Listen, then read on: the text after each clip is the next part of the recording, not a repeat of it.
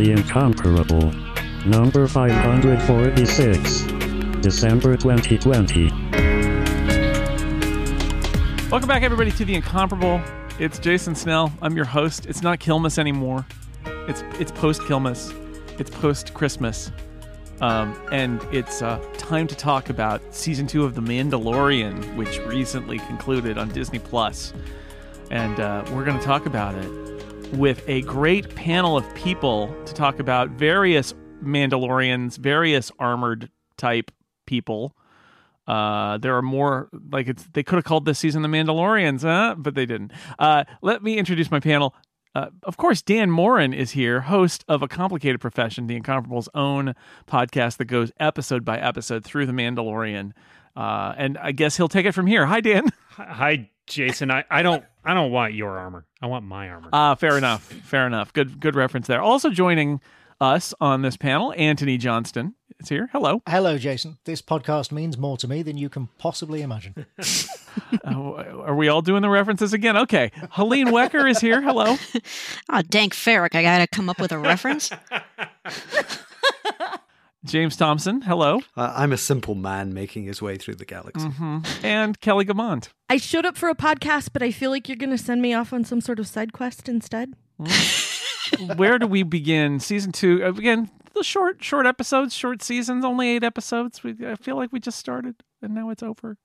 Lots of expansion of the universe here in this. And I wanted to start with that, actually, which is I know that we saw the Mos Eisley spaceport and the cantina and stuff in season 1. There was a bunch of Tatooine, and there was some other stuff that were references to past things, droids and other characters. But season 2, it struck me that the broader Star Wars universe comes into play with the plot in a way that season 1 tread lightly until at least the very, very end.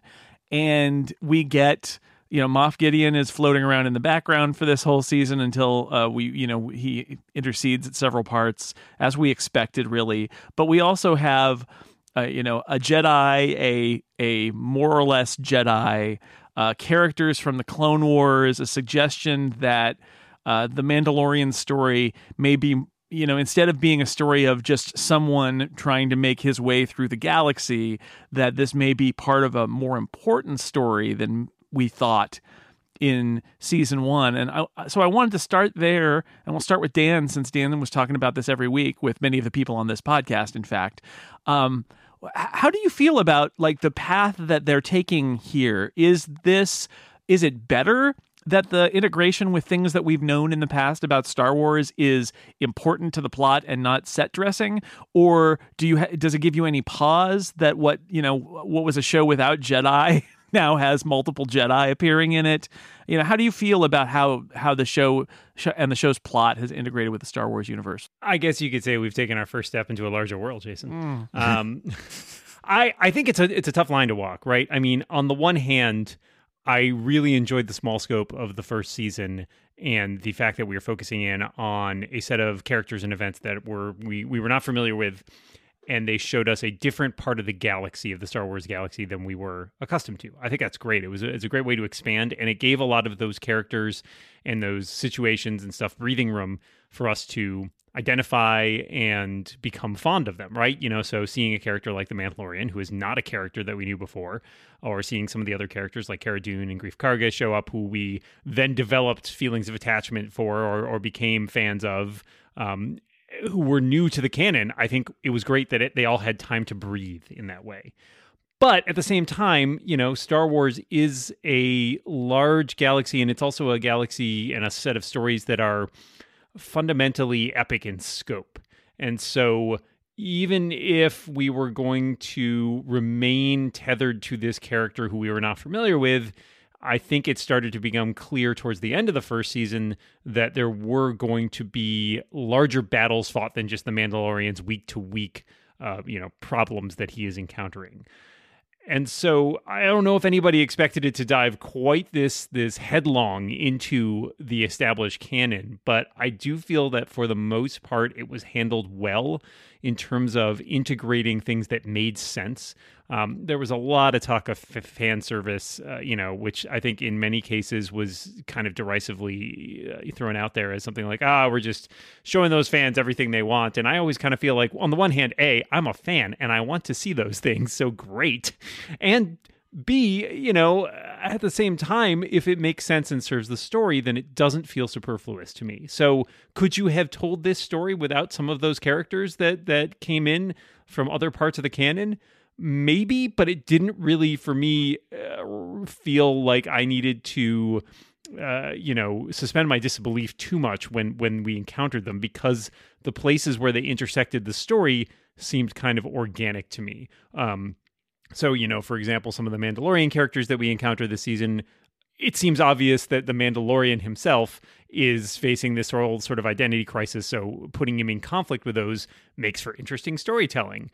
And once you start pulling on those threads, yes, it is a big galaxy, but it's also sometimes a very small galaxy, and we see the same people over and over again. So I think there is a balancing act there. And I think for the most part, they navigated it pretty well. I definitely did not feel as though I was necessarily being shown all these shiny toys just so I could be like, oh, it's that thing, right? But at the same time, it's great to see characters I recognize from other things and feel like, oh, now I get a little more on how their stories continue or what they were up to at that time. So I think it was a balancing act, but I think they pulled it off for the most part.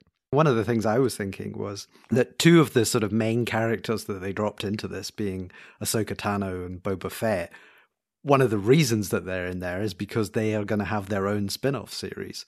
And, it was sort of like almost a sort of backdoor pilot for, we are now going to spin off however many, 10 additional. They're not all spinning off of The Mandalorian. There's like 10 Star Wars shows, right. but some of them are directly related to a The lot Mandalorian. of them. A lot of them are. And they're going to do a sort of Defender style thing where they all come together again at the end or something. Man, who's the Iron Fist in this group? Oh, well, we'll Baby see, Yoda. I guess. Nobody wants that. I mean, yeah, it kind of feels like a lot of the stuff was pulling more from the sort of Dave Filoni verse rather than as wide as everything else.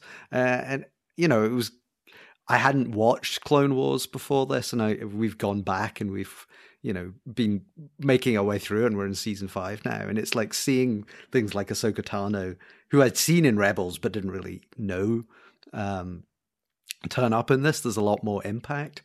But it does feel like behind the scenes, somebody has worked out, the greater direction that all this stuff is going to go. And it's like, right, now we're going to have Boba Fett because he's going to have 10 shows by 2030. I felt a little like the fan service term, that, to go back to what Dan was saying, I feel like that was sometimes, like, it was almost always used derisively, and the way it ended up being shorthand for this is a character that I have since discovered is from a piece of Star Wars that I was not particularly into or did not consume. And so I don't care about it as much as everybody else does. And I'm mad about that, was kind of how it felt. Like, I can't be bothered with cartoons. So why did you bring a cartoon character into my real life TV show? Was like a discussion I saw being had at one point. For sure. So I like... part of what I liked about it was getting to know those people. So, like, I also had not watched Clone Wars and was watching Clone Wars. I am also in season 5 now, and very excited about it. And so, yeah, for me, it was a lot bigger deal to see Ahsoka emerge from the mist than it was for Mr. Kelly, who is not watching Clone Wars with me and really could take or leave it, I think, probably. So, what I liked about this was, at least this season, it felt a lot like, like Dan was saying, like, it's a big world, but it's a small world. So we were going to see somebody that we knew, whoever it was. And then, right at the end of the first episode, we find out, who you're going to get to see that you might remember from another thing? Boba Fett. Which was very cool.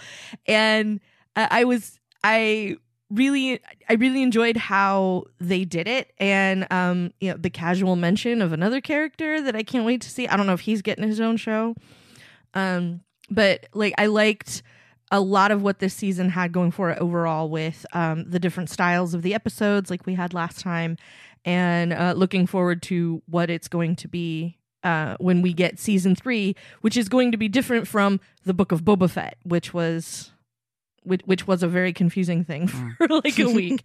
So yeah, I'm glad they came out with it, and I look forward to this Star Wars workplace comedy. Yeah, bring on the Admiral Akbar show.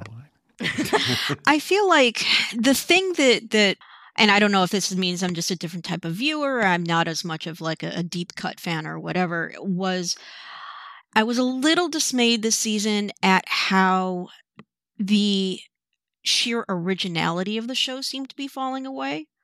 That it, and I sort of directly proportional to how much it was tying into this, directly into this larger universe and the larger battles that are going on. Because so much of the charm of the first season for me was about how much it felt like a space western slash samurai, lone man facing odds that are, high odds, but for small stakes. It's will he bring the bounty in? It's will he help the villagers like defeat this one, walker? Will he, manage to not be seen by the 3 dudes who are walking around looking for him? And it's not, is Bo-Katan going to like get the cruiser so she can take back Mandalore? And that just felt to me like a loss that, for me personally, I don't know how much is compensated by tying in more directly to the larger wheels that are turning in the Star Wars universe. There was so much fun that in the first season, just learning about Din Djarin and seeing the relationship develop and between him and the child, and now having them. Well, we can get to later what's going to what happens to them at the end of the season, but I feel like this is now a different show than it was at the beginning of the last season, and I am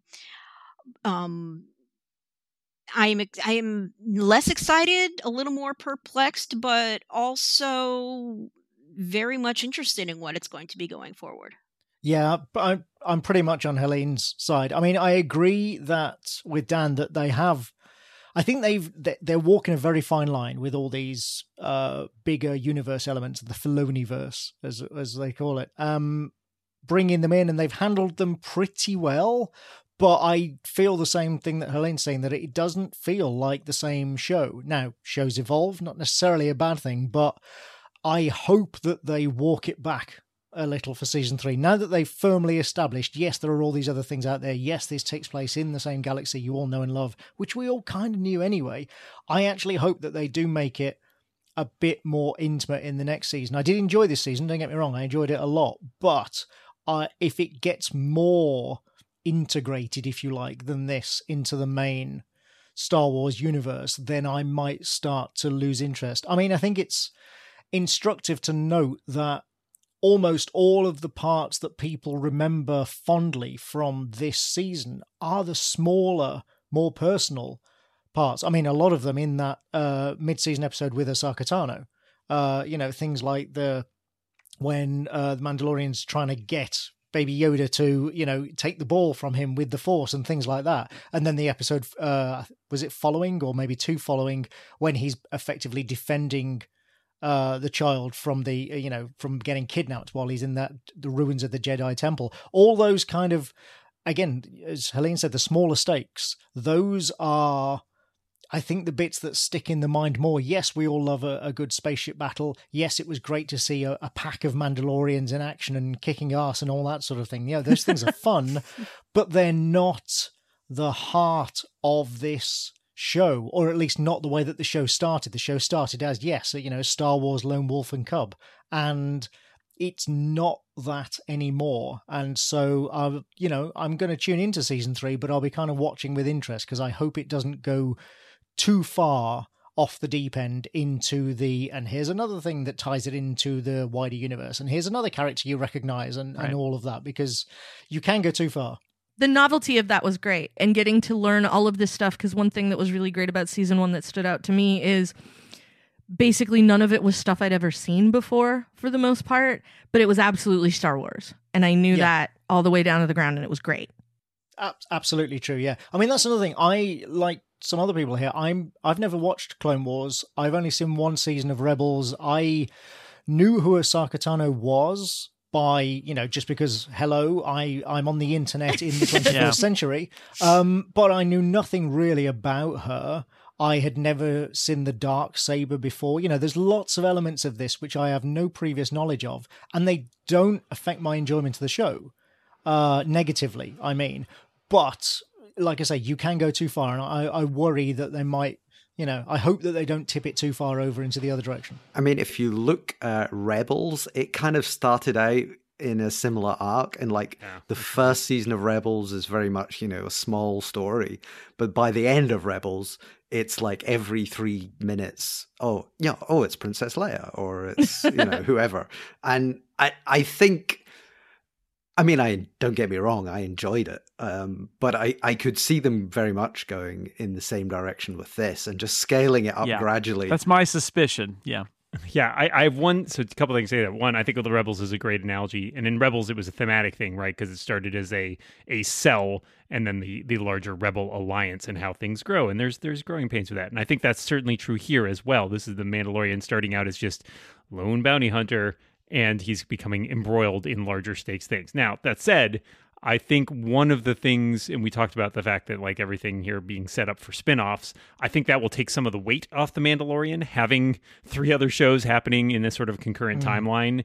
Even if you're tying things together, it means that The Mandalorian show doesn't have to do all of the heavy lifting because there are other shows to sort of pick up on that. And second, I think, as Anthony pointed out very, very rightly, shows evolve. And I think that doesn't necessarily, that's not something that's inherently bad or good, but a lot of shows do evolve and continue sort of changing the stakes and changing, the situations and the characters and all of that. And I think it can be used to good effect. And I think, I'm curious to see, because I also enjoyed the small stakes of season 1. And I do agree that a lot of the moments that stand out here are not big stakes moments. They are still small and personal in a way that, a Star Wars movie feels much more heavy because the fate of the galaxy rests upon it, whereas here we're still focused on very personal stakes. Yeah, one of the reasons I asked this question is I feel like probably what's happening here, and we can talk about where this is going at the end, but probably what's happening here is what you just described about Rebels, which is you start with something that seems very small and personal, and then it expands out into a wider world and into a larger story. And I think that may be what they're doing. The problem with that, and it may be really good. The problem with that is that trick of making season 1 so small. Season 1 was really good, and everybody's like, "Oh, I like this. It's a small story set in the Star Wars universe that isn't necessarily the world's biggest thing." And the show is sort of like, "Yeah, I know you like that, but that's not where we're going." And so I season 2. And we'll get into some of the details of it. I really liked it. I really liked every individual episode. I thought it was fantastic, actually. But I did at several moments say to myself, I kind of miss when it was. I don't think The Mandalorian could have been very slow, episodic. It's this guy and his Baby Yoda going from job to job, and occasionally there's somebody, Moff Gideon is like, I don't know, Boss Hogg or something. He's like, I'll get that Baby Yoda yet. Right. It's the Incredible Hulk. Or the Incredible Hulk, right? And he goes on to the next planet and he solves a thing there and then he moves on. Like, I don't think you could do that for very long. I don't think you could do 4 seasons of the rambling, wandering Mandalorian. Like, I get that in a modern TV show you need to have a little more focus than that. And yet, part of me mourns for that kind of show, because this is a show that's like, oh, and then they met Boba Fett, and then Luke Skywalker came by for a while, and the fate of the Mandalorian race and the planet and the Darksaber is now rests on the shoulders of our random bounty hunter guy, and it's like I think that might be a really good story, and I think it's very interesting, but part of me does think, oh, I always talked about how you could tell an interesting story that was in a corner of the Star Wars universe, and you wouldn't really need to integrate all the Jedi and things like that, and you would be fine. And I thought that's what The Mandalorian was going to be, and it's not. I think not. The one challenge there is, as soon as you brought the child into it, I think basically at the end of the first episode of the show, I think the implications are there, just because you're not going to be able to not deal with the whole Force thing once you've introduced the child as a concept. It can't be, again, 4 seasons of wacky adventures where he starts moving stuff around with his mind and like slightly more every season. I think it's going to be a hard sell.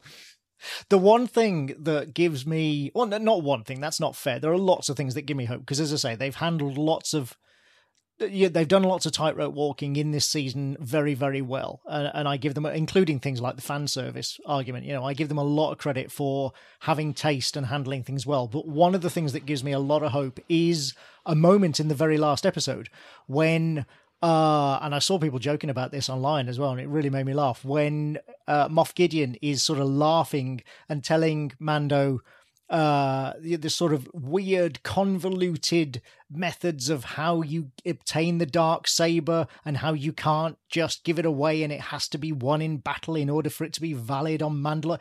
And Mando just goes, fine, I yield, whatever, take it.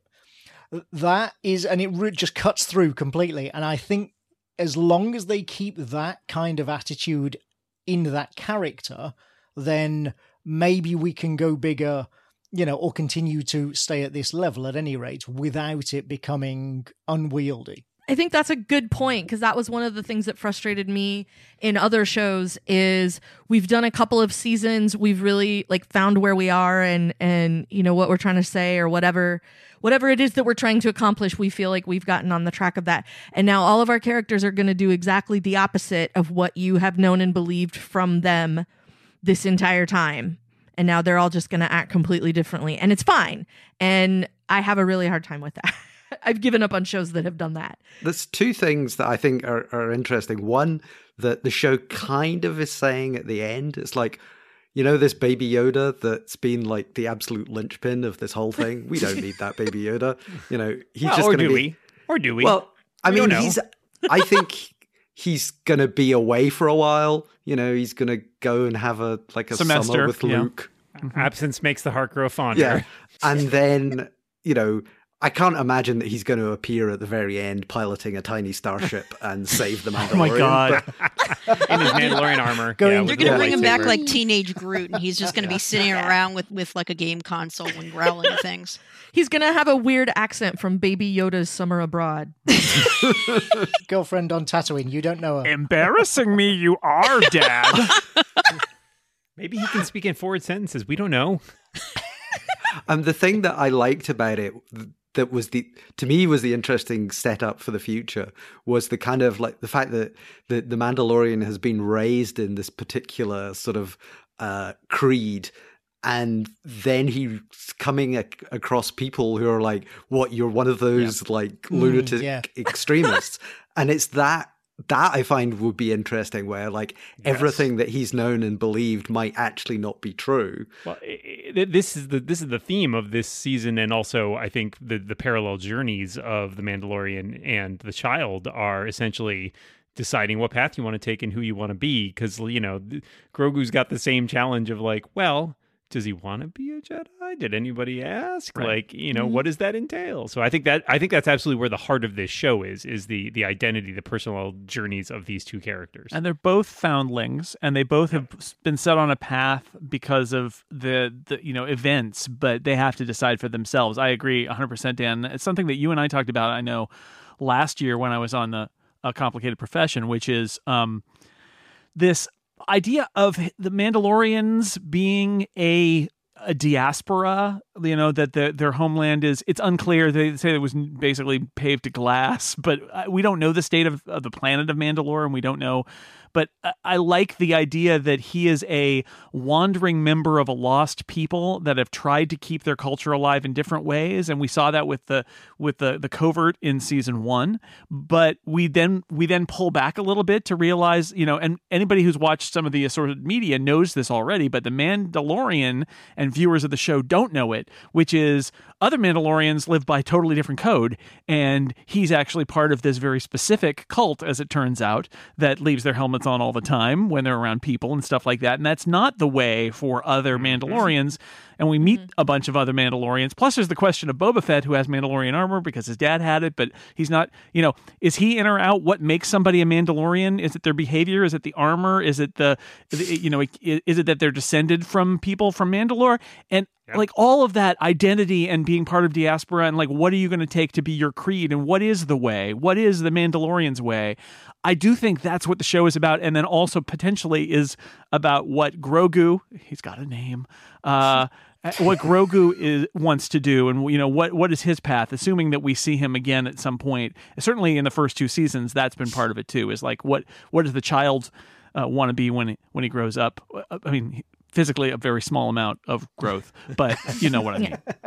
I mean, you don't build that puppet and not use it again. That's all I'm saying. Okay. They built a puppet. Hashtag. They built the puppets, Jason. Puppets. They built the puppet. You don't build up that amount of goodwill with a puppet and not use it again. That's the other thing. Like, viewers, myself included, will go spare if we don't see the child more than for like 5 seconds next season. Yeah. At the end, I want to talk about our wild theories about that. But how do people feel about the whole issue of what makes a Mandalorian? I think that episode that's really great. The boat episode. I guess that's chapter 10. It's episode 2 where they're on the. Or the cable knit calamari episode. Or no, it's episode 3. It's 3. Yeah, episode 3. Yeah, it's calamari with big sweaters. Village. Yeah. The fisherman's friend, and then it's like all the sea, and they go out in the boat and all of that. But that's the episode where we meet. It's Bo-Katan, who is Katie Sackhoff, and then she's got some fellow Mandalorians, and they take their helmets off, and he's like, "Whoa, what is that all about?" And and so were we. It's really interesting. One of the things I love about that episode is because we've only seen, as you said, like the covert stuff with the crafts, the armorer, the armorer. The armorer, that's it, yeah, and the workshop in season 1, and this is the way, and all this, because we've only seen that. That moment is so shocking for us. It's just as shocking for us as it is for him. I love it. Even for people who know the background from Clone Wars and Rebels and spent the entire first season going like, what is the deal with this guy? Like, nobody else does this. And we were all puzzled too. So I think they did a really nice job of basically getting all the viewers in on that, because once we'd bought into it, those of us, even if we knew the background or knew some of the other Mandalorian stuff, we're like, when is this guy gonna like realize that this is unusual? And so seeing the conflict and the sort of dramatic tension underlying that is still powerful, even if you do know that not all Mandalorians don't take their hats off. I love the whole question of what makes a Mandalorian and what is it to be a foundling as opposed to have it handed down to you. It ties into a lot of like my deeper interests in terms of like philosophy and religion and stuff like that. And so that was sort of the highlight of the season for me, was watching him change and get a little shaken in his beliefs, and that it was a thread that ran, straight from the first episode where you had the not sheriff, the marshal on Tatooine and his borrowed armor, and through to the Mandalorian, and who I'd never met before, and I had to have my daughter tell me, "Oh yeah, we've seen them." I'm, "Oh, okay," and then through to and Boba Fett and how many, my God, and it just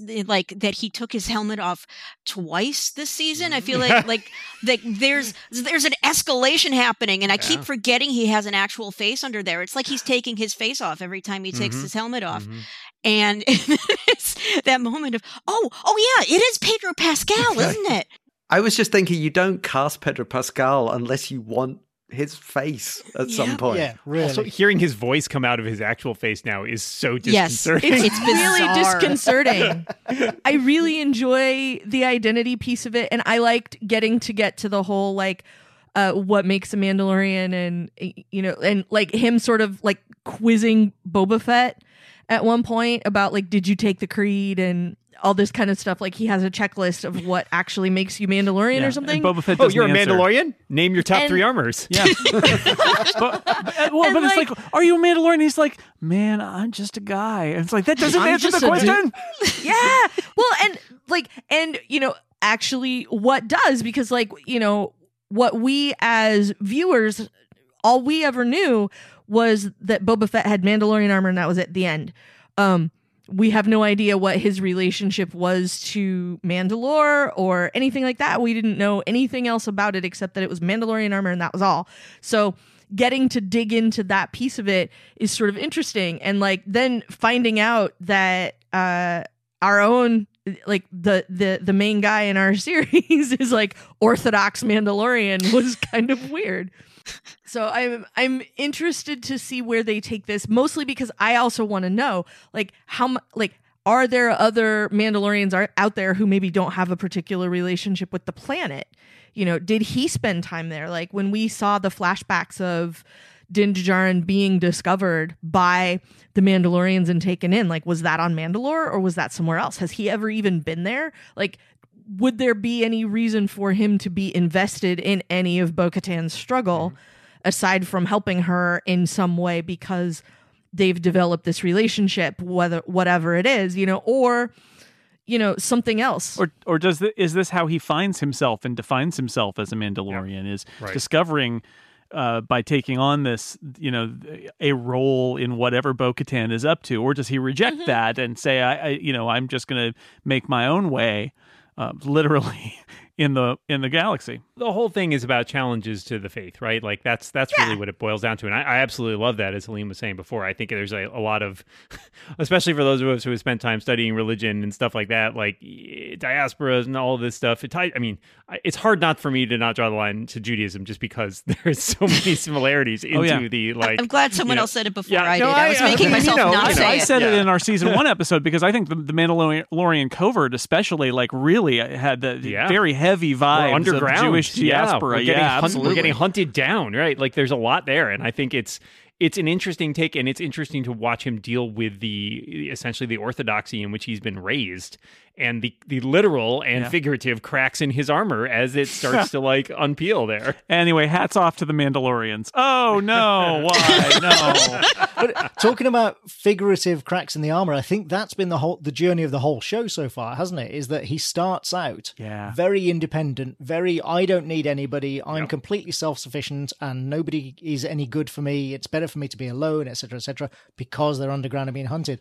And then because of the Rogues Gallery, because of the supporting cast throughout the show, seasons 1 and 2, he's, become this like team player. And now we assume is going to go off and help Bo-Katan. And that's entirely down to the people he's met along the way who have, changed his character and changed him, which is a very natural evolution. But it is, again, going back to like, what's the show about? It is one that also by necessity changes what the show is, because you can do those small stakes escalate to big climax things in a finite closed story in a very, very satisfying way. But this is not a finite closed story.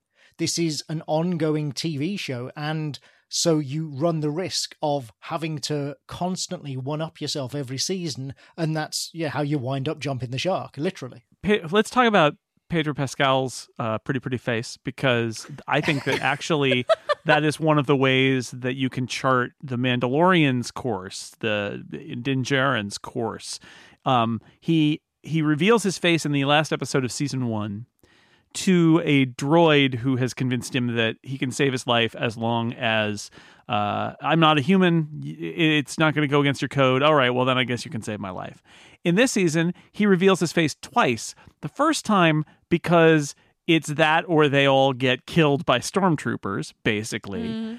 And so he does it under incredible pressure. And, Mayfeld, who returns from last season, basically says, I won't tell anybody or whatever. But it's one of those things where he does it, but he, again, does it under duress. And although maybe a year ago, the Mandalorian would not have even done it then, here he is willing to do it for the mission to succeed. But in the next episode, he does it of his own free will, so he can, have his goodbye unmasked with Grogu. Duress. Yeah. It's so that Grogu can touch his pretty face. His pretty face, right? But that's a journey. Those three choices show you the journey of the main character of The Mandalorian just there, I think. Yeah. I would put down, for me, the scene in the penultimate episode of the season where he has to take his helmet off in order to get scanned by the terrible security device that just wants to know that you have a face. Yeah. I thought that how scene else is an the Imperial ATM going to work? Come on. Yeah. We just want to make sure you're not an alien or a robot, basically. That's all we really care about. Yep. It's a CAPTCHA. I think, to me, that scene is the standout scene from the entire season. Yeah. Because that entire scene, basically from there to the scene where they're sitting at the table, the three of them.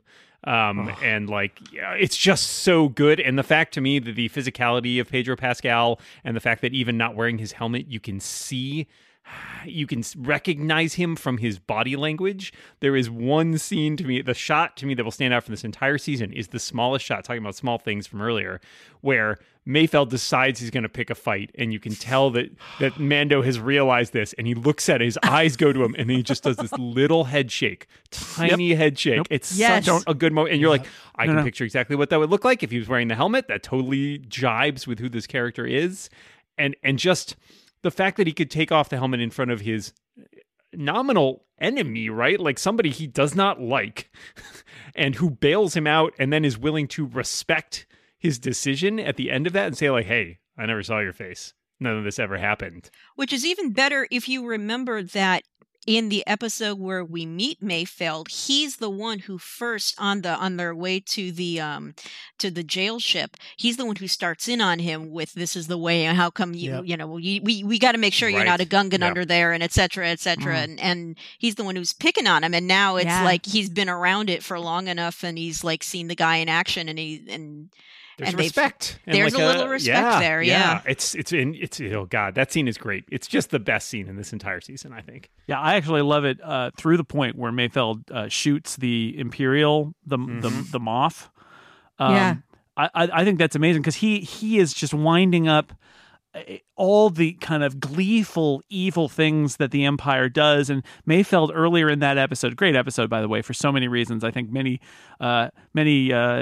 dissertations may be written about that episode. There's so much going on in that episode. But the fact that he's winding up like all the reasons why the Empire is good and who cares if these people died and whatever. And you get to a scene that is very Star Wars, which is a guy with a blaster blasts another guy. Blasts a bad guy, right? But there's so much weight in that moment where Mayfeld does that. And then, of course, the immediate aftermath of this is like, there's dozens of stormtroopers. What are we going to do? How about out the window? Let's do that. But I like the whole thing. They're only stormtroopers. There's so much weight. Because you know the context, there's so much additional weight to that whole sequence. Even though, yes, the face scanning ATM thing is dumb. It's there. It's Star Wars. You can let that one go. Eyes. Yeah. It's oh God, brown I'm eyes. still imagining an Imperial data port saying, "Please click all squares that contain walkers." Is that an ATSD or an AT-AT? Ooh, I gotta think about clicking it. I know we're leaning hard on this scene, but the point where he's got the helmet off and he's like still being scanned, and the Moff is trying to get his attention, and there's this split second you see it's like he can't he can't make any excuses to himself anymore. If this is what he's doing, he's turning and facing this guy. He can't lie to himself anymore that, well, I just took my helmet off, but no one saw me. I just took my armor off, but I'm wearing someone else's armor. This is him letting like the worst person in the world see his face. Yep. And he looks like he wants to barf, and it's just such an amazing moment. It's like the pivotal moment for me for like the whole season. That's where his belief system changes, like on a cellular level. Yep. Like this is what he has to do now, and it's not it's not for him. And I think that might be how he's justifying it. Is it's not really for me because it's for Grogu and all these other people that are here with me and everything, and I have to do what I can to save all of them. I have to question my own beliefs in order to stand up for what I believe in or my responsibility, which is like you're really put to it right then. Right. I mean, that was always going to be the fundamental conflict of this show is do your beliefs survive in a situation where this new thing that has entered your life, specifically his protection of the child, is at play? Like, how are those two things had to inevitably be on a collision course from basically the first episode of the show, and that was where his decision was going to come in. But I thought it was really telling, as my wife Kat pointed out in the episode that we did about the finale, that post halfway through this season, he doesn't really say this is the way anymore. Like, that has already dropped off. I think the last time maybe when Bo-Katan says it to him in like episode 3. Yeah. In a very cutting and sarcastic. Yeah, exactly. And like at that point, you can already see it's all starting to crack there. Yeah. It's really good. Also, I want to mention in that, since we're talking about that episode, this is The Believer. The other great thing about that episode is that it takes all we know about Star Wars and flips it in reverse, because they're in stormtrooper-ish armor, driving an Imperial truck basically loaded with a very explosive material. You got the Wages of Fear thing going on here, another classic movie reference, which I think is brilliant because, and if you watch the behind the scenes thing that they dropped on Christmas Day, they talk about it explicitly, and Dave Filoni says, look, all of the original Star Wars movies were quoting from classic films. Let's keep doing that because that's what Star Wars is. And so you get Wages of Fear here, but they are driving the bad guy's truck, and then they are attacked by basically they drive through the village of the people who are native to this planet, who are not interested in or happy that the Empire is there. Then there's this group of pirates, but they're not really pirates, are they? They're trying to blow up this stuff and basically drive the Imperials presumably off the planet. And theoretically they're the good guys, but the Mandalorian's gotta kill them in order to repel them, because they got to get in there for the greater good. But like, they're in the bad guys' armor and they're doing bad guy stuff. And when they get saved by TIE fighters and stormtroopers who applaud them and welcome them as they'll be welcomed as heroes into the Imperial base, it's one of those moments where you're like, yeah, hey. No, are we the baddies? There's so much of that in this episode. It's great. And they discuss it on the trip there too. Like at one point, as they're going through the village and they're getting kind of, rude looks from everybody. I'm sure they didn't show it, because it's a family show, but I'm sure there were people who weren't waving with all of their fingers. And, like as they go through it, he says like it, I don't remember what it is that Mayfield says, but it's like, it doesn't matter who we are because we're all invaders as far as they're concerned. He has that. He has a very interesting worldview about like, well, it doesn't matter who's in charge. Everybody just gets crushed, whether it's the Empire or not. Which is like really. But that's what this whole episode is about, right? Is then you see the Imperials and you're like, well, okay, they are who we understand, but we also see the people out there. And while Mayfield is waxing philosophical about galactic powers crushing the little guy, all Din Djarin is doing is looking out the window at the kids who are in this village and all these defenseless people who are being crushed. And like, you get the sense that Mayfield is interested in the theory of it and talking about this stuff, whereas the Mandalorian kind of lived it and identifies with them on a much more personal level. I mean, Mayfield is kind of like both sidesing it. Yeah, it's like, both sides are totally There's really as each other. Galactic government. It's all Jedi, Sith. It's all the same thing. So much of that, and the larger talk about where your beliefs lie and all of that is what happens when the rubber hits the road is it's all theoretical until you've got a blaster and the guy across the table from you is saying, things that you hate. And so, Mayfield talks a good game and then he shoots the guy and then he blows up all of the blow-upables. And it's the same for Din Djarin that, he can say this is the way all he wants until like he has to take his helmet off if he wants to save his kid. And that's where it becomes a lot less theoretical and a lot more like, how am I going to sleep at night? Which is exactly what Mayfield ends up saying in the end. Yeah. Can your dogma survive empathy? Yep. is kind of, both of those characters are facing that same question from different directions, obviously in different ways. And it's interesting that both of them decide actually, no, it can't. I think one of the things that I've liked in this particular series is Grogu / the child being terrible. Yes. As not a parent, I guess it's a theoretical thing for me, but just seeing Oh no, him- little kids are terrible. No. Yeah. I mean, I'm glad you said it. So No, they're monsters. They're monsters, and they don't have force powers, and they're monsters. And Yeah.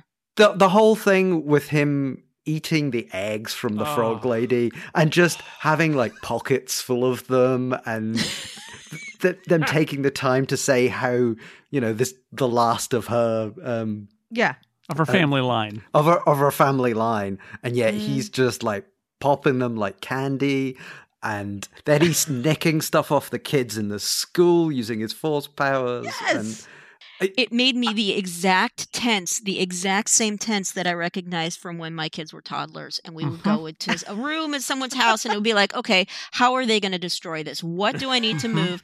What do I need to already apologize for? Where are the lines of defense here? And I did really appreciate that specifically with the child, because it sort of, for me, called back to when he force choked Cara Dune last season. And it's like, okay, toddlers are by definition amoral. They do not, it's about me because that is the universe that I know. And I think they've played a little fast and loose with, okay, how exactly, age apparently is just a number with this species, but what sort of self-awareness and larger awareness and he's had training, quote unquote, but now what does that mean? Yeah. It's sort of, they're doing some hand waving there, but this is someone with, clearly astonishing power who we have seen them go bad before. And so that I think they've done a really good job and a very smart job of keeping that in our awareness of, yes, this is a cute little toddler. This is Baby Yoda. Everyone has the doll. Oh yeah. And he can also kill you. And without remorse either. And that's kind of what Ahsoka Tano says. She's like, it's better that his powers fade because I've seen this happen before. He's got an attachment to you. You're like his father figure, and that could be used against him. Anakin Skywalker, maybe you've heard of him. Yeah. Yes. He's dead, man. I'm pretty sure he's dead. I kind of agree with her. I think, that let that Well, die. Let him just be a kid. And that's her argument ultimately is, well, you can get on the stone and call up the Jedi and see if Jedi somebody's hotline. willing. So yeah, see if somebody's willing to See train who him. picks up. But I think absolutely, if nobody answers the Jedi hotline, the right answer is to say just let it fade and let him just live his life, because what you don't want is somebody who is going to be trouble in like growing up Galactic angry. proportion, And, yeah. Exactly. Put the tiny handcuffs on him, and That's right. Everybody carries those around, right? Well, yeah, and I think that was an interesting point, and I think again a place where everything contained in that episode is perfectly makes perfect sense if you don't know any of the background of these characters who are from the wider canon, and again add more resonance the more time that you have spent with those characters and have seen the context they are viewing it through. Because certainly, if you know anything about Ahsoka Tano going to this, it is that she was Anakin Skywalker's Padawan. And so it's clear how some of those feelings could be traumatic for her. That may not be the case for everyone, right? Like, not everyone is going to say, we've debated this in the past with our views of the prequels and stuff, and whether the Jedi are in fact pretty terrible. So it's not clear whether or not no attachments is actually the right thing to do.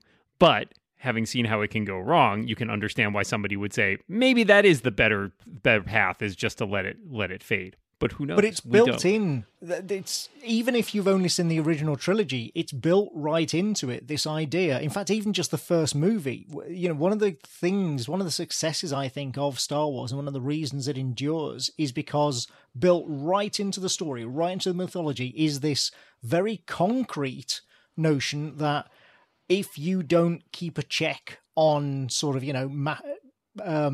extreme powers, you could be corrupted by them and quite literally turn to the dark side and become evil. That's built right in to the whole concept of Star Wars right from the start, and we see it play out almost with Luke in 2 and 3, and obviously with Vader's backstory and all of this. It's right there, and so every time we see a character who has that kind of power start to use it in ways that are not saintly, I think we're very aware of what can go wrong. I liked him in the cell when he was just sort of whapping the stormtroopers back and forward off the walls. And you can imagine a tantrum because he didn't get some macaroons. Oh God. Yeah, so he has more restraint than we think, because when he lets it rip with the stormtroopers, but that is also disturbing that he has that kind of power and he's causing such harm. And by the way, Moff Gideon just watches. He's like, yeah, that's interesting. Makes it very tire yourself out, kid. Yep, that's right, exactly right. Well, so tire yourself out. Hearing things that I've said. to my children. Right. That's what he's doing. He's like, Yep. these are just stormtroopers. Whatever. Tire yourself He's out. gonna and then sleep so It's good fine. tonight. He'll sleep well. Oh, Maybe yeah. he'll sleep through the night for once, for God's sake. Yeah, I've got exactly. like 24 dark troopers. I don't even need these guys. Baby Yoda plot line. We should talk about it a little bit more, I think. He gets a name, Grogu. There's some people out there who are like, oh, Grogu, it's such a dumb name. Well, Yoda is also a dumb name, I guess. Yep. But Agreed. it's fine. Hello, this is Star Wars. It's Star Wars. Yeah, right. There are lots of dumb names in Star Wars, and Grogu, it's fine. Ahsoka, we get her episode, which is interesting unto itself. There's, we get lots of cool stuff with Beskar armor and lightsabers. That's not going to come back. Of course it is. Everything comes back in this show. And then the idea of he gets taken because this is part of the plot. We find along the way that our creepy Dr. Pershing, who was working for Werner Herzog, they have taken his blood in order to measure the M count, which is very high. Nobody wants to say midichlorians, but Nope. I said it. And because the midichlorians versus Mandalorians, there's a lot of M words. They're really long. The midichlorian, another spin-off series coming next year. So that obviously what's going on here is that there's a plot with Moff Gideon. He wants the blood in order to make somebody have force powers, I guess, or there's a lot of speculation. Is this like they're creating Snoke from the sequel trilogy, or who knows what the plot is there? But that's why they are pursuing the child, and of course they take Grogu and they mount a rescue, which is successful in the last episode, and then he gets taken off by Luke Skywalker to be trained, I guess, in this 5 years out from Return of the Jedi period where there's nobody for Luke to train yet because because Ben Solo hasn't been born, I think, at this point. So that's the Grogu story, the Baby Yoda story. How did everybody feel about learning more about him and having him kind of progress in this way and interact with a couple different Jedi? Obviously the breakout character. Everybody loves Baby Yoda. But now, what about after this season? How do we feel about Baby Yoda? I think I enjoy him more, having seen this dark side to him. James, and I would watch. You would, James. You would. I would watch a whole series of him stealing stuff, eating it, and smashing up stormtroopers. Well, you can do that as well, but, just using his powers for really, really bad reasons. Baby Yoda gone bad. Is this the untitled Baby Yoda game? Is that what you're playing? Well, he can get like a little black cloak, and he can just sort of walk around being a terrible Sith Lord baby. Little helmet. I don't think Luke is going to allow that. I think it's an interesting. I mean, first of all, the quote unquote surprise at the end, right, where we see Luke appear. I think, to my mind, what's nice about that is it made sense. Everybody who is watching this show knows who Luke Skywalker is, right? 100%. Yes. If it wasn't Luke, you were going to have to pull somebody else. Either create an entirely new Jedi, which again, probably fine, but then you're like, where was this person during the whole all these thing other that just things went we saw? down? Samuel L. Jackson appears and says, "I didn't die." And you're There like, was a lot. There's a lot of speculation before this. Let me tell you. And so either you have to do that, or you have to pull somebody from the wider canon who is maybe unfamiliar to a lot of people, as Ahsoka was. And I think Ahsoka was kind of the biggest player, and so having her sort of off the board from earlier in the season meant that was not going to happen. And so I'm glad that it didn't like, let's just pull something out of left field. And instead it's like, all right, this makes sense. We know Luke is out there. We know that he is attempting to train new Jedi at this point. It makes sense that he would be the one who would come into contact with him. That said, it opens a ton of questions about where we're going in the future, because we know the eventual fate of Luke's Jedi Academy, and it's not great. Yeah. So what happens? Is Baby Yoda one of the Knights of Ren and is like a tiny... In like driving like a little robot suit, maybe? I don't know. I have a theory, which is that yeah, here we go. We're into the theory time. It's theory time. All right. I think we'll see Baby Yoda again in The Mandalorian, and ultimately they'll be reunited, because why would they do this show and not have Grogu come back? I think that he's going to... I wouldn't put it past the show to have a little bit of a time jump even, but have a return of Grogu for some reason. Is it like Luke shows up for the first 5 minutes of next season being like, woof, kid's a handful, back to you. Yeah, he ate all my macarons, okay? He comes home on winter break and they have adventures. Well, I was thinking like spring break Baby Yoda would be. Oh, no. With sunglasses. We're going to Tatooine. The whole planet is a my beach. God. It's great. We know Boba Fett. He's there now, Break apparently. spring. The break for spring it is. The one thing I didn't like about Luke showing up and taking Baby Yoda away was that it does put limits on Grogu's story. And it's not that he can't go off and do anything. It is the fact that it opens up these questions, and I did not want to be thinking about those questions in that moment. And again, if you, like you said, if you're gonna have a Jedi come, it's got to be Luke. Although I was sort of afterwards, I was like, wouldn't it have been awesome if it was that X-Wing pilot cop that we saw earlier? From Kim's Convenience. Oh my God. Yes, from King's. Right. He's just been a secret Jedi all this time, and he's like, could you just not tell anyone? Like, okay, I'm going to take the baby, I'm going to take him home, and I got kids to raise, and I got mouths to feed, and I'll train him too. But like, I just wish it could. It's a great setup for a cop, not a cop show where they Exactly. like solve yeah. crimes. Yeah. Yeah. Well, there is that whatever Rangers of the New Republic or whatever that is a spinoff that I'm going to just put it down here. I think that those characters that we saw, including Dave Filoni, probably will be in that show, and it's literally just going to be chips in space, where they're going to be pulling people over for like having their taillights out. Got a faulty transponder. I would adore Finally, that. somebody's making troops again. Yeah. Exactly. I would adore that. Just, glancing off the greater canon every once in a while in ways that, maybe serve a purpose story-wise and maybe don't, and just have it not be about the fate of the universe for once. I would just love that. And you could have like Jason Sudeikis as the antagonist in that show, because he was in the last episode of season 1, Stormtrooper. That would work. By the way, because the nerds are going to get me, according to Wikipedia, Ben Solo was born 5 years after the Battle of Yavin and would be 4 years old during the events of The Mandalorian. So can you imagine now a 4-year-old Ben Solo with a new playmate?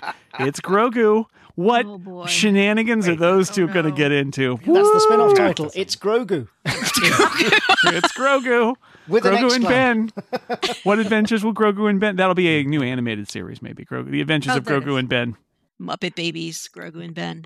Basically just a ball and the two of them trying to get the ball back from each other. But imagine all the candy they're going to steal. Whoa! Like if they stealing team up at candy the by end. babies.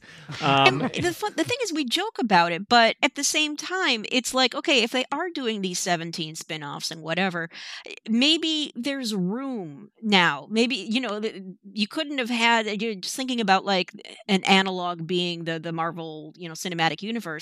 They discovered there was room for a Guardians of the Galaxy, in among everything else. And, eventually it did get tied into the larger, struggle and may have, suffered a bit from that, I would argue. But, they could do something like that, and maybe it'd be nice if they just sort of deflated their own expectations for light and dark in the universe, and just have it be about like someone who wants cookies. That would be fine.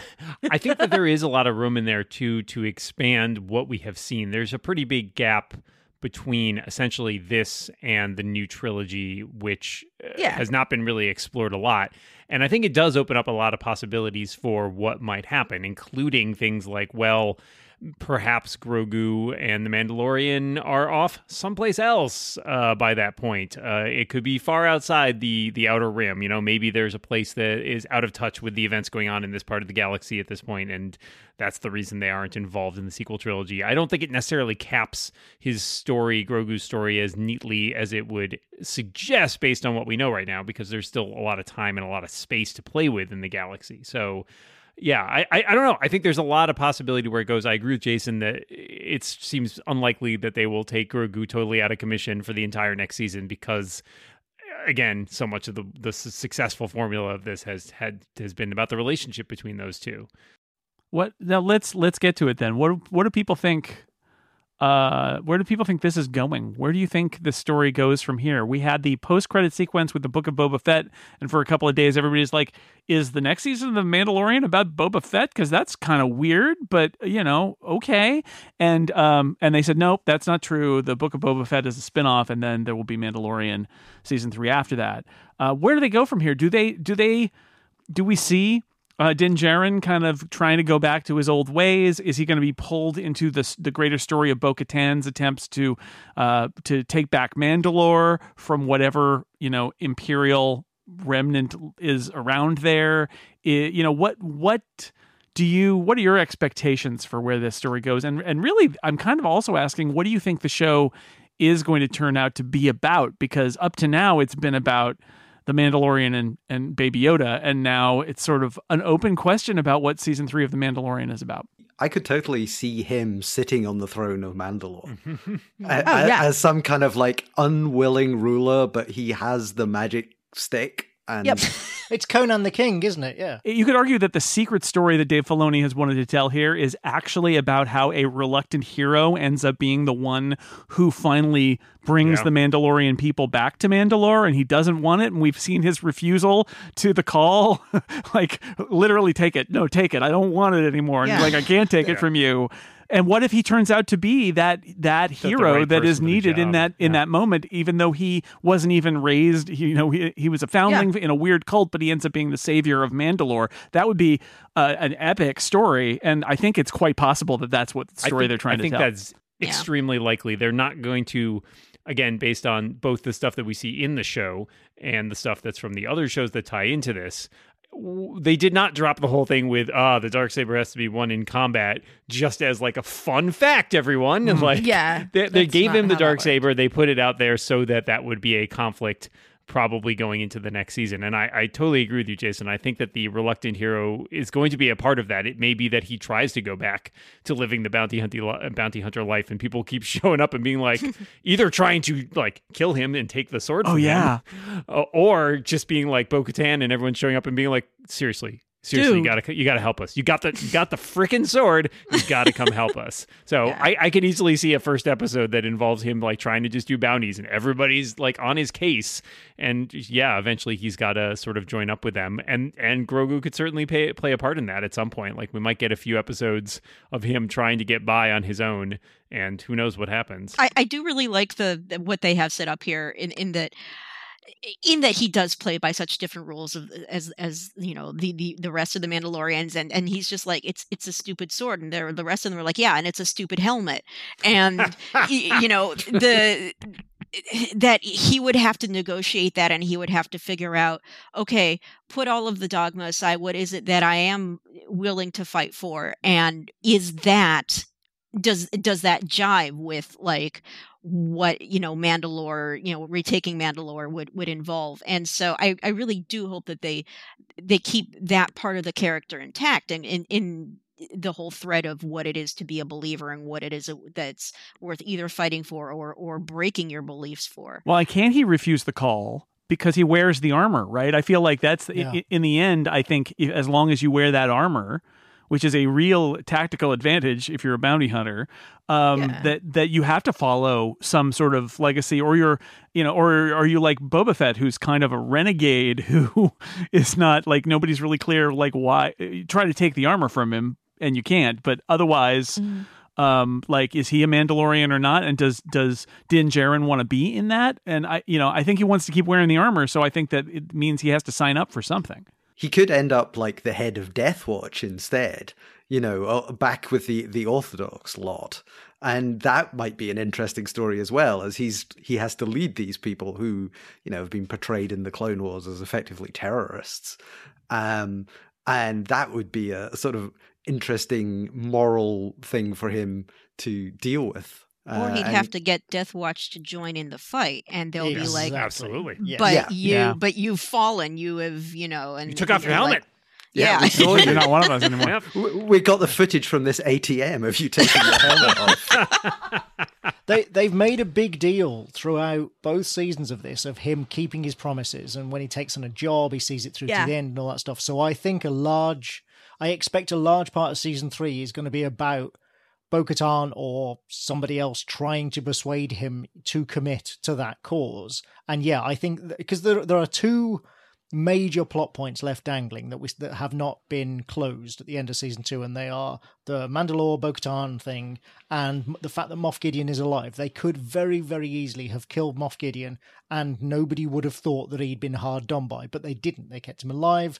Therefore, surely that story, well, and they showed us the Snoke-like clones and what have you, surely that story isn't over. So those two things, I think, must come back into play during season 3. And picking up on what James said about the terrorist angle, I really think that's... Do you remember that season of Battlestar Galactica where they were terrorists, essentially? The occupation arc, Right, exactly. I could really see something, not to that extent, but something like that playing out on Mandalore, turning them back into rebels, essentially, trying to, sort of take the planet back from the Empire. The only other major thing that was left kind of unexplained, or not explained, but unexplored, was Cara Dune becoming a federal marshal.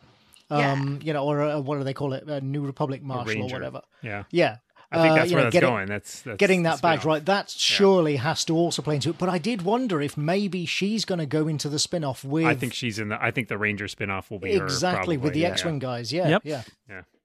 Cara Dune and the X-Wing guys. Great band. 80s. There you go. They're going to, they're pulling over ships here and there, checking their license and registration. I can't wait. It'll be great. And then drop kick anybody who argues. When we first start wrapping up that episode, we see the X-Wing. I figured it was going to end up being Luke, but I really wanted it to be Leia because his story is one of the most known. Of all the people whose stories we know, it feels like we know his the most. And so I wanted it to be somebody we knew a little less. It was nice that it was Luke and the moment that they had and all of that was great. But I really did sort of want it to be somebody a little bit less known. And as soon as we got the long lingering shot of the gloved hand, I was like, yeah, we know. And the green lightsaber.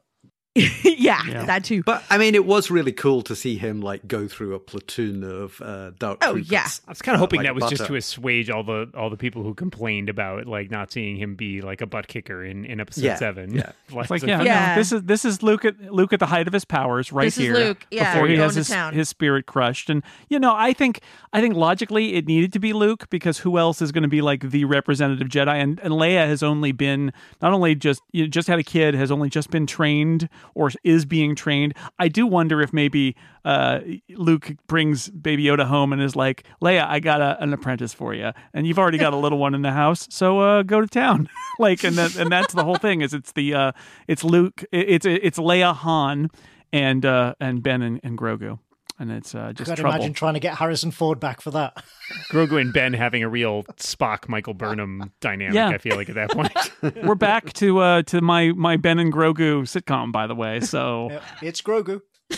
What I want out of it, and I know that real life is going to interfere with this, as in shooting schedules and all that, is I feel like a completely valid path, at least for some period of time, is for the Mandalorian to just go work for Boba Fett instead of having to process feelings or whatever. It's better than therapy. I don't need therapy. I just need some bounty pucks. Let's make this happen. And, helping Boba get his empire off the ground, or whatever that's going to turn into. So, and I know that two different shows and all of that, and they're not going to put them together in the way that I imagine it, which is quite a while that we spend watching him bounty hunt and continue to bounce off these other people that are like, maybe you don't understand, but like you have a date with Mandalore and you really need to go work that out. I think you're right, though. I think that the way the season 3 starts is going to be the Mandalorian trying to get back to his life the way it was before, and failing, ultimately failing, that he can't escape all the friends he's made, all of the responsibilities he's got. He can't go back to the way it was, and then his ship got blown up. Yeah, he'll like he time. found a used ship that he can use now. That it's okay, he can get around. People keep coming by, knocking on his door. All the neighbors are showing up, and every now and again he'll just open up a little hologram of Grogu and look at it and sigh wistfully. His old bounty puck. High value target, and just look at it. I think to Kelly's point, though, it makes sense that in terms of tying all these things together. I think, for example, I would not be surprised to see him have to go to Tatooine and sort of call in a favor from Boba Fett and be like, hey, I need your help with the whole Mandalore situation eventually. That could be a part of it. Do you think Boba Fett resents Cobb Vanth for buying his old armor and wearing it for all those years? Do you think? There's no, we're gonna see Timothy Oliphant. So. Is he gonna like resolve his differences with Boba Fett? They're on Tatooine. They're both. They're not really lawmen. They're both figures on Tatooine. Well, one's a lawman and one's a criminal, which means we've basically just recreated Justified. Excellent. Excellent. The book, it's Cobb Vanth is throwing the book of Boba Fett at Boba Fett, and that's what that show is. If he finds a Stetson to wear, it's all over.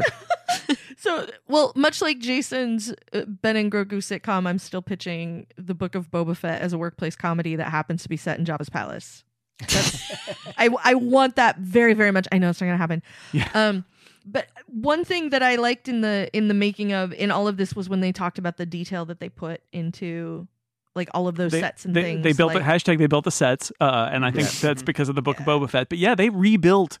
Because they realized they couldn't do it in the volume, they rebuilt the Jabba's palace set from Return of the Jedi, including lots of details that are... You don't do that for a 1-minute teaser at the end of an episode. No. The strong implication of the behind-the-scenes thing is that they scoured not just the film, but like all of the extras and on-set footage so that they could get every possible angle of every possible detail of that set to rebuild it.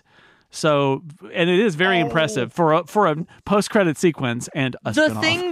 The thing that Princess Leia hits her head on as she goes, those like wind chimes or whatever. Yeah, that's wild. We built that. Yeah, like watching them get into that level of detail. If nothing else, even if I don't agree with their decisions, I cannot fault them for their respect for the original material and their deep desire to make sure it's right.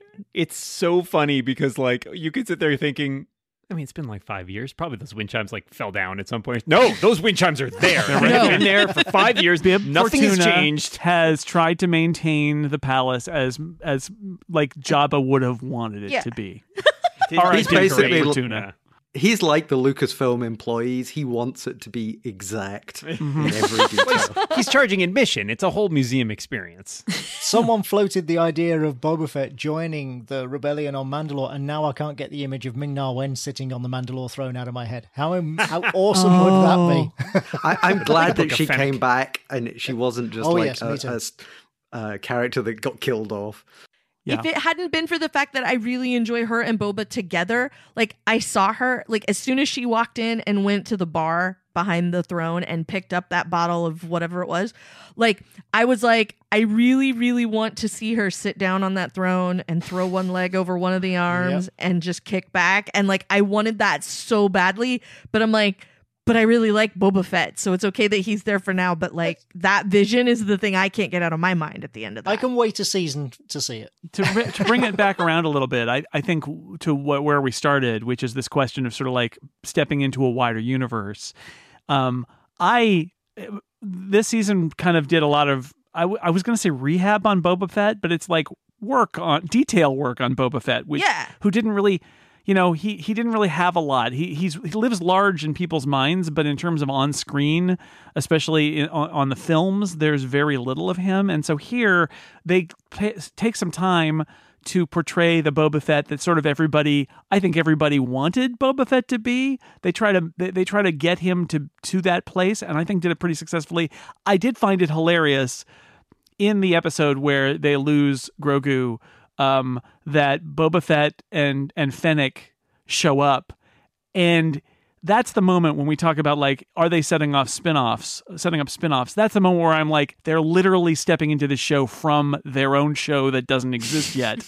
And at the time I was just like, it's like there's a whole Boba Fett show happening that we don't even see. And I was like, no, we're about to see it. They are making that show. But it and I think in a good way, it was like, oh, there's a dynamic here. These are characters who are being played like not one-offs. They are in their own story that is intersecting with this story here. And I thought that was, I thought they did it successfully. It's great. Ming-Na Wen is amazing. And then to get Tamura Morrison, right, the Maori actor who played Jango Fett, to be Boba Fett, and to start him out as this kind of grizzled dude in like a robe, and then be like, give me my armor back. It's great. I thought they did a good job in something that could have been done cynically and disappointingly.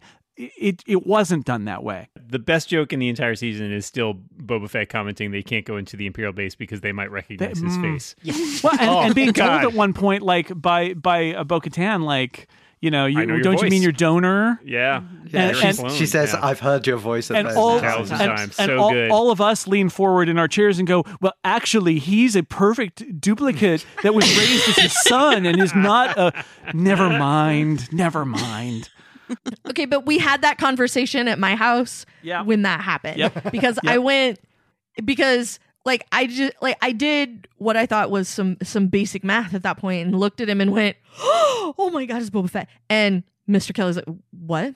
That's Boba Fett. But how do you know that's, well, look at him. And then we roll through the credits and I'm like, that's his name. Yeah. He plays Boba Fett. No, because he's Boba Fett in the prequels. No, he's not, Kelly, because in the prequels, Boba Fett is just a kid. He's a kid. Yeah. So you don't remember... Hang on. So then I have to go pull up episode 2 and just go here. No, I just took him to the bit in episode 2 where we find all of it out. And he goes, here you go. And the deal was you get one that's not accelerated. So he's just going to age like a regular person, but he's a clone of you, just like all the rest of them are, but this one is yours to raise. And here we go. And this is about the fan service thing that I agree completely. Like, first off, it's Star Wars. It would be really weird if you did not attempt to service the fans, right? Like, their fans are there. They're there to watch it. It's all about execution and about importance. And like, yes, a tossed off reference that calls attention to itself adds nothing and that confuses people who don't get it. That's bad fan service. Bad fan service is bad. Good fan service is integrating things from this tapestry that's been woven over 40 years and giving like either delightful Easter eggs to people that other people who don't get it don't care. Like Ahsoka is a great example. Like, Ahsoka is awesome. Rosario Dawson is a great bit of casting. She is great. Yes. You don't need to have seen the animated series to be like, that's a really interesting character. I wonder what her story is, right? Like, that's good fan service. And the Boba Fett stuff, I think, is like that too, where like, it's cool that it's the same actor who played Jango, and we know the details about them being the source genetically for the clone troopers and all that.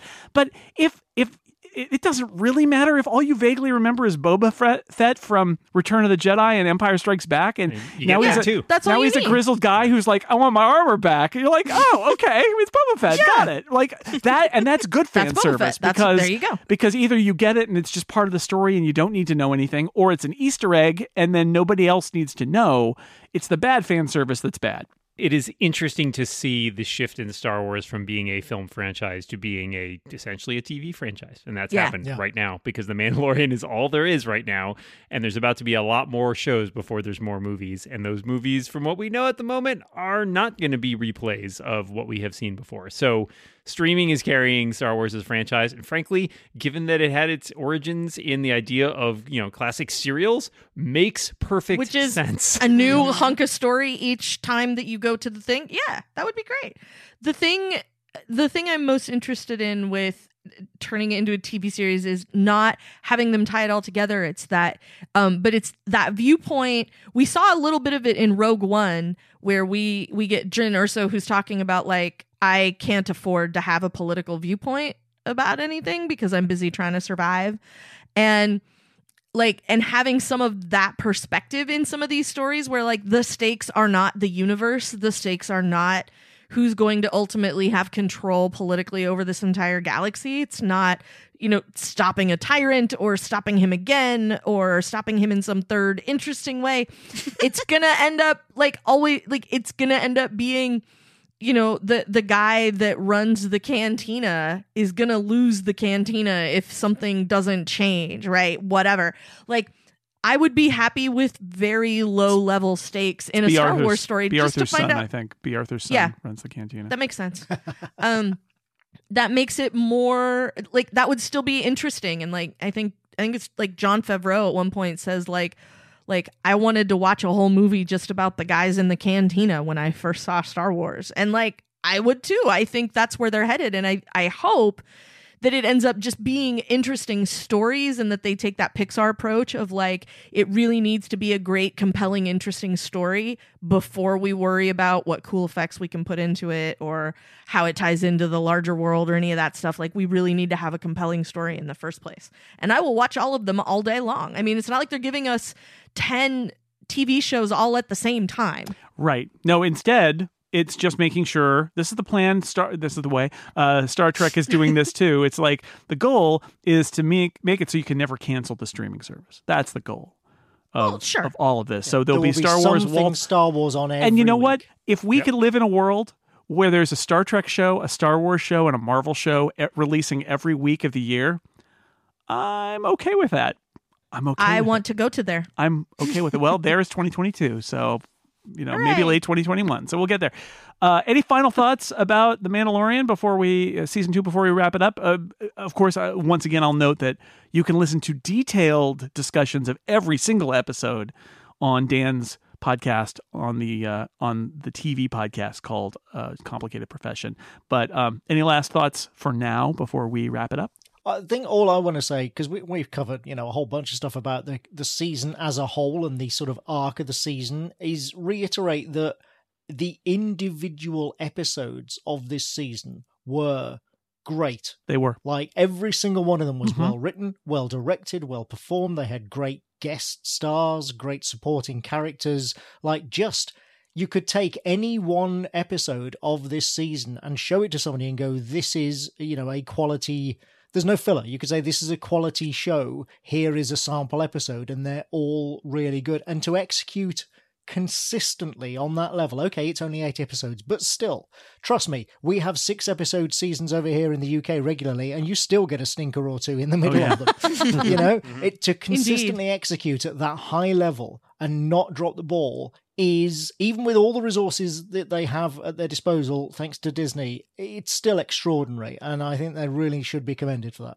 Something that really struck me in watching, I'm trying to remember if it was an interview or a behind the scenes thing, was some of the people on the crew talking about, look, the work that we do on this show, it's the same work we do on the movies. It doesn't matter to us whether this is a movie or a TV show. We're making the same kinds of creatures, props, visual effects, all of this stuff. And to me, that shows. I mean, to Anthony's point, it's basically like you could pull out any of these episodes and say, like, this looks like a movie, right? Like, I mean, and that distinction is academic. One could argue at this point, but it has a cinematic feel to it that executes at such a high level. I think, if you consider cinema to be sort of like an art form that you're trying to shoot for, I think the execution of both a technical and a creative level, it just is delightful to watch. And I think what The Mandalorian has showed us more than anything in this season really continued to drive home is that you can continue to create things that feel like Star Wars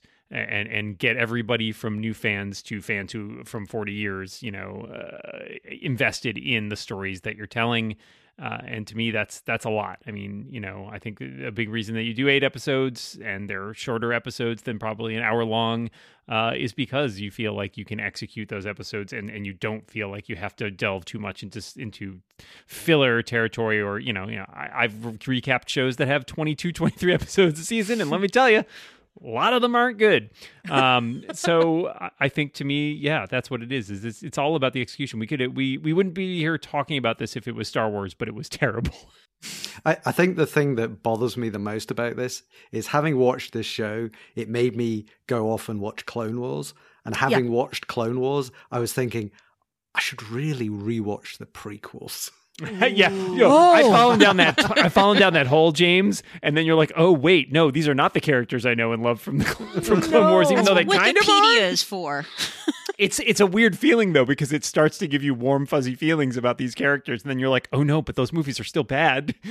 What I'm excited about with this, with The Mandalorian specifically, is the same thing that I liked about the last wave of Marvel movies, which is we are making something that is a heist movie. You know, it's a heist. It's a samurai. You know, your standard samurai storytelling scaffolding around this episode. It's a buddy movie kind of a thing, and yet all of them are Star Wars all the way down to the ground. Like, you know, like we were saying, like it's absolutely a Star Wars show, but there's the episode with Ahsoka that is very much the samurai one. And there's the first episode, which is very much a Western one. And having all of those things be very, very different, but also part of the same series and part of the same universe, and have the storytelling through line of all of them, even though each of the stories is in such a different style. You know, I mean, we bring Robert Rodriguez in to like let Boba Fett kick a bunch of butt, and it's great. And like we get to the end of that, and I felt like like at the end it says directed by Robert Rodriguez. I'm like, oh, that makes sense. That was what I would have guessed. I didn't realize they'd roped him into Star Wars. So I really like how they seem to be expanding the definitions of what can be a Star Wars unit of entertainment. And I look forward to all future forms. All future units. I would like to see, you know, like the Taika Waititi film, which I think is one of the many things in the pipeline. I that hope they can so. do something different, like they did with, like he did with Thor. Mm-hmm. Also, for those people who look at some of these things and are sad because like the setting of the Mandalorian is right after Return of the Jedi, and so other than having a brief very expensive appearance by Luke at the end of this, you can't really explore some of this stuff. I'll just point out that they're also doing more animated series, and you could do a show as they've done in the past that brings in canonical characters but animated, and not have to spend a lot of time making, you know, Return of the Jedi Luke come back for, you know, a couple of minutes at the end of The Mandalorian. So there's room in the animated shows to tell some of those stories too. And so I don't know, you know, maybe Ben and Baby Yoda is an animated sitcom. I don't know. It's We'll like see. the new Alf. It's the family plus It's Grogu. It's It's Grogu. Grogu. It's Grogu. We just didn't And, keep saying and, that. and the end of the It's theme Grogu. song is Han Solo saying Grogu. I have such mixed feelings about this show, and part of it, I think, is the position that I am coming into it from, that I sort of want to maintain, which is someone who hasn't seen all of the associated, stuff, and at this point, I don't know how much of that is me just sort of being stubborn about it and saying, no, I'm going to not learn more about this universe just so I can judge it from my very particular position of 70% in the Star Wars universe instead of 100% like everyone else. And at that point, am I just, cutting off my nose to spite my face? But I am just also really interested in what you can get away with as a content creator who is adding on to a universe that you can't assume everyone knows every nut and bolt, and at the same time tell a good story. There are so many ways to tell, as we've seen, it seems like there are many ways to tell a Star Wars story. Some of them resonate more than others. Some of them plug in to, the larger canon or universe more than others. And I feel like my disadvantage is also a privilege in that I do get to sort of judge on a different scale, or maybe it just feels like a different scale because of the nerds I hang out with and who are my nerds, and I love them. But yeah, I'm really interested to see where we go from here. And whether they will keep walking that tightrope, or whether like the tightrope itself will sort of have to change. And in that they either, how long can you keep doing that? At some point, you have to either go all in or pull it back. So yeah, those are my ramblings. No, I get that, and I really appreciate your idea that you might be getting like a trap. It's a trap, as someone might say. That you're like, well, wait a second. I thought I was just signing on for one Star Wars show, and now you're going to spin off 4 different ones that are all interrelated, and you're going to make me look up references to the previous ones and all that. And I kind of appreciate that, because I would say one of the things I defined as good fan service is the ability to watch something and not feel the need to look it up, and that it's like it works on that level. And I loved this season. I do think every episode was good. I share with you, Helene, this little sort of creeping concern. Not yet, but I'm getting there, where it's sort of like, I don't want this to turn into an aggressive, franchising, merchandising expansion. I might want to watch those other shows, but I only signed up for this one. And don't make me feel like I bought a box that requires 2 other boxes in order to assemble, right? That for me, that's what where I have my hesitation. I think they maybe went a little too far with the backdoor piloting of multiple series in this season, that even though it was enjoyable, I also did feel at several points like there's another TV show being built, and I didn't agree to this. The flip side is making you want to watch those other things. Yeah. Of course. And And certainly at the same time of not having to look things up, the experience of being like, oh, what is that? I need to go find out more about that. Right? Like, again, it's walking that line. I keep sort of remembering, where I felt, oh God, how many, like a decade ago, it was like, oh yeah, we're all being frog marched toward the first Avengers movie. Like, okay, you've seen this and you've seen this and you've seen this. So now, of course, you're going to have to see this, and feeling like they had somehow snared us, and going from there to, a few years ago, bawling in the theater when during Endgame. Yeah. It's like, okay, so you got me in the middle there, and somewhere at some point I just gave myself over to this thing, and will it happen again? I don't know.